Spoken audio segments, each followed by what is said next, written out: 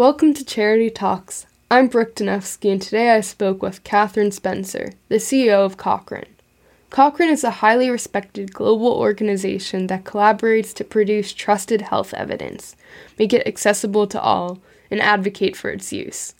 Its work is internationally recognized as the benchmark for high-quality information about the effectiveness of healthcare. During the podcast, Catherine discussed the process by which it produces this information, the research groups it has all over the world, and how it communicates its research to healthcare professionals and the general public. We also discussed some of the recent impactful research findings they have made, including, for example, in the area of Parkinson's disease.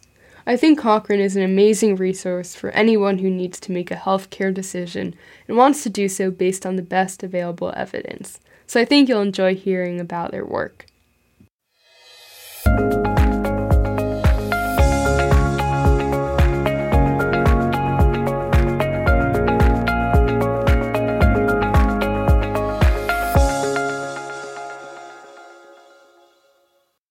Welcome to Charity Talks. I'm Brooke Danefsky, and today I'm speaking with Catherine Spencer, the CEO of Cochrane. Catherine, thank you for coming on the podcast. Thanks, Brooke. It's really a delight to be here. Thank you for asking me. So to start, can you tell us about yourself, your background, and how you came to Cochrane almost a year ago? Yeah. So I first became interested or really aware of the difference that you can make in public health when I worked in Dhaka in Bangladesh I suppose I got back to the UK in around 2019, but I worked in Dhaka for 3 years for a large public health research organization called ICDDRB, which actually stands for the International Center for Diarrheal Disease Research, which is, of course, still a big problem in Bangladesh. And in fact, the building I worked in had around 5,000 people working in it, and the ground floor of the building was entirely taken up with what used to be called the cholera hospital, which when cholera hits Dhaka, it can have up to 1,200 patients, and that was on the ground floor. So it was a really kind of understood the importance of public health in low resource settings in areas where there still needs enormous investment in public health. And I suppose it also really made me incredibly grateful for the health that we have access to here in the UK through the National Health Service. I came back from there and I worked for a maritime charity in the UK, and then I was really delighted to see the role with Cochrane being advertised. And hence I've been at Cochrane, as you say, just for nearly a year and thoroughly enjoying it. And so can you share what is Cochrane's mission, including, I know you have 3 primary goals? Yeah, sure. So, we're actually talking at a really exciting time for Cochrane. So I think probably what you've looked at quite rightly is our existing strategy for change. But we are in the middle of a huge transformation.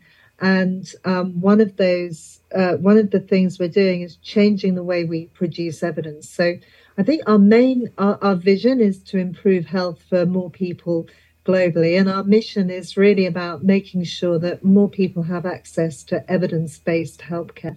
And by that we mean that when decision makers or anybody, consumers, users, patients, carers, are looking at the options for healthcare, that they have access to information which is credible and accurate. And we do that by synthesizing evidence, which really means that we look at all the information that's currently available in a particular area, and then look at not just one trial, but look at all of the information to combine that to come up with the best way of treating a particular condition.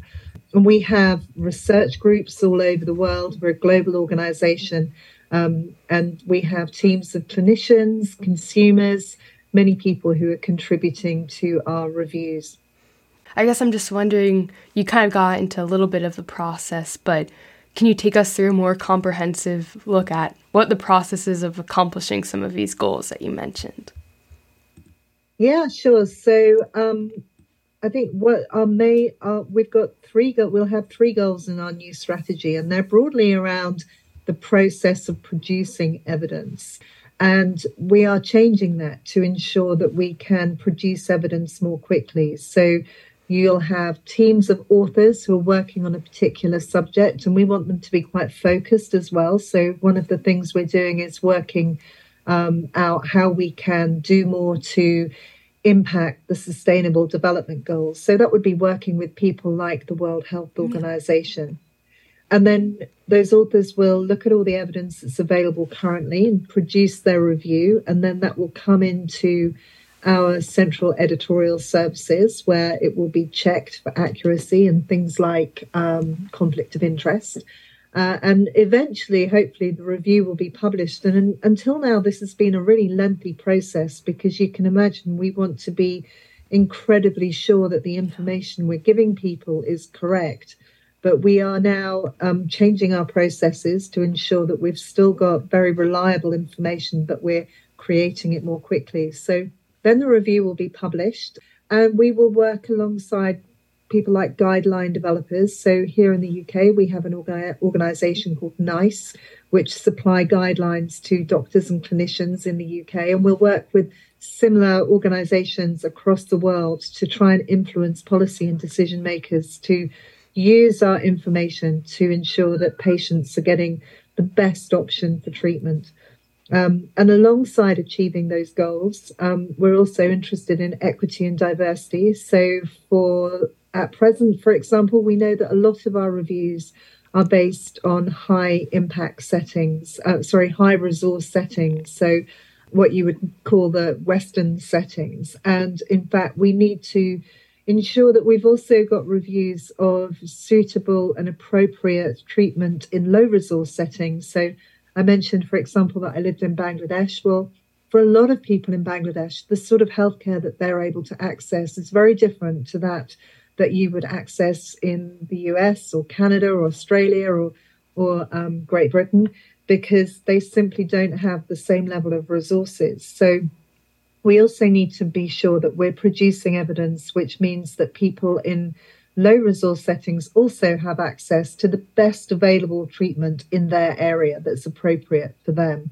And then finally, I mentioned that we have people all over the world volunteering to support us and work on all of these different reviews. So our global community is also really important to us too. So making sure that we're communicating with them and that we're all working together towards the same mission and vision is a really important part of what we do too.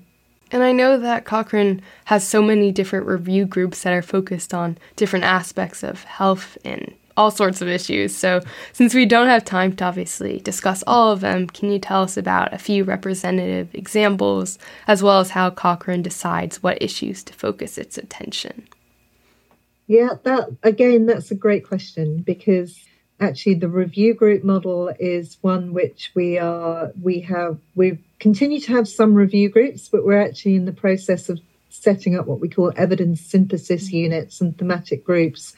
And those evidence synthesis units will be groups of authors who work on particular reviews, and the thematic groups will sit above them, in particular in looking at specific thematic areas. So, for example, pregnancy and childbirth might be one of those areas, and that was the area that we started off with in Cochrane. And we've done an enormous amount of work to ensure that we are creating the best evidence. So one of those examples would be understanding that steroids for women at risk of premature birth can save the pregnancy. So that would be one of the areas that we would work on. But yeah, in the future, I think you'll see Cochrane have more thematic groups and evidence synthesis units. And for example, we're interested in moving into new areas as well. So we're not just an organisation that looks at biomedical solutions. We're also interested in things like climate and health as well. And that's one of the areas that we're beginning to work on. So I think it's about understanding where we're most needed. So I mentioned the Sustainable Development Goals. So really understanding, working with people like the World Health Organization and regional and national governments will help us determine what best to focus on.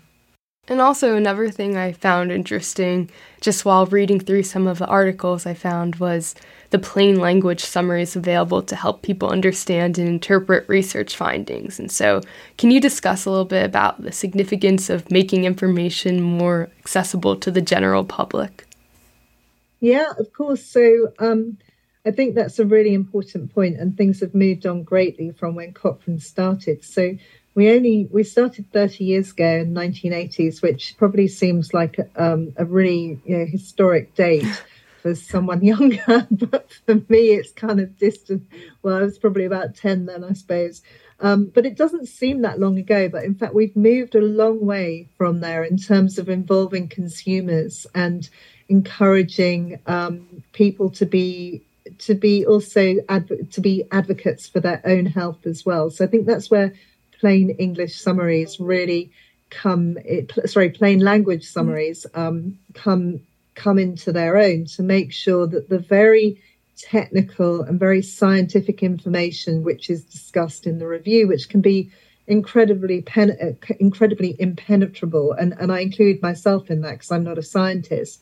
So that plain language summary is great to be able to give people an overview in what we hope is language which is much easier for people to access. So that's really important, and it enables people to discuss their healthcare with their healthcare provider.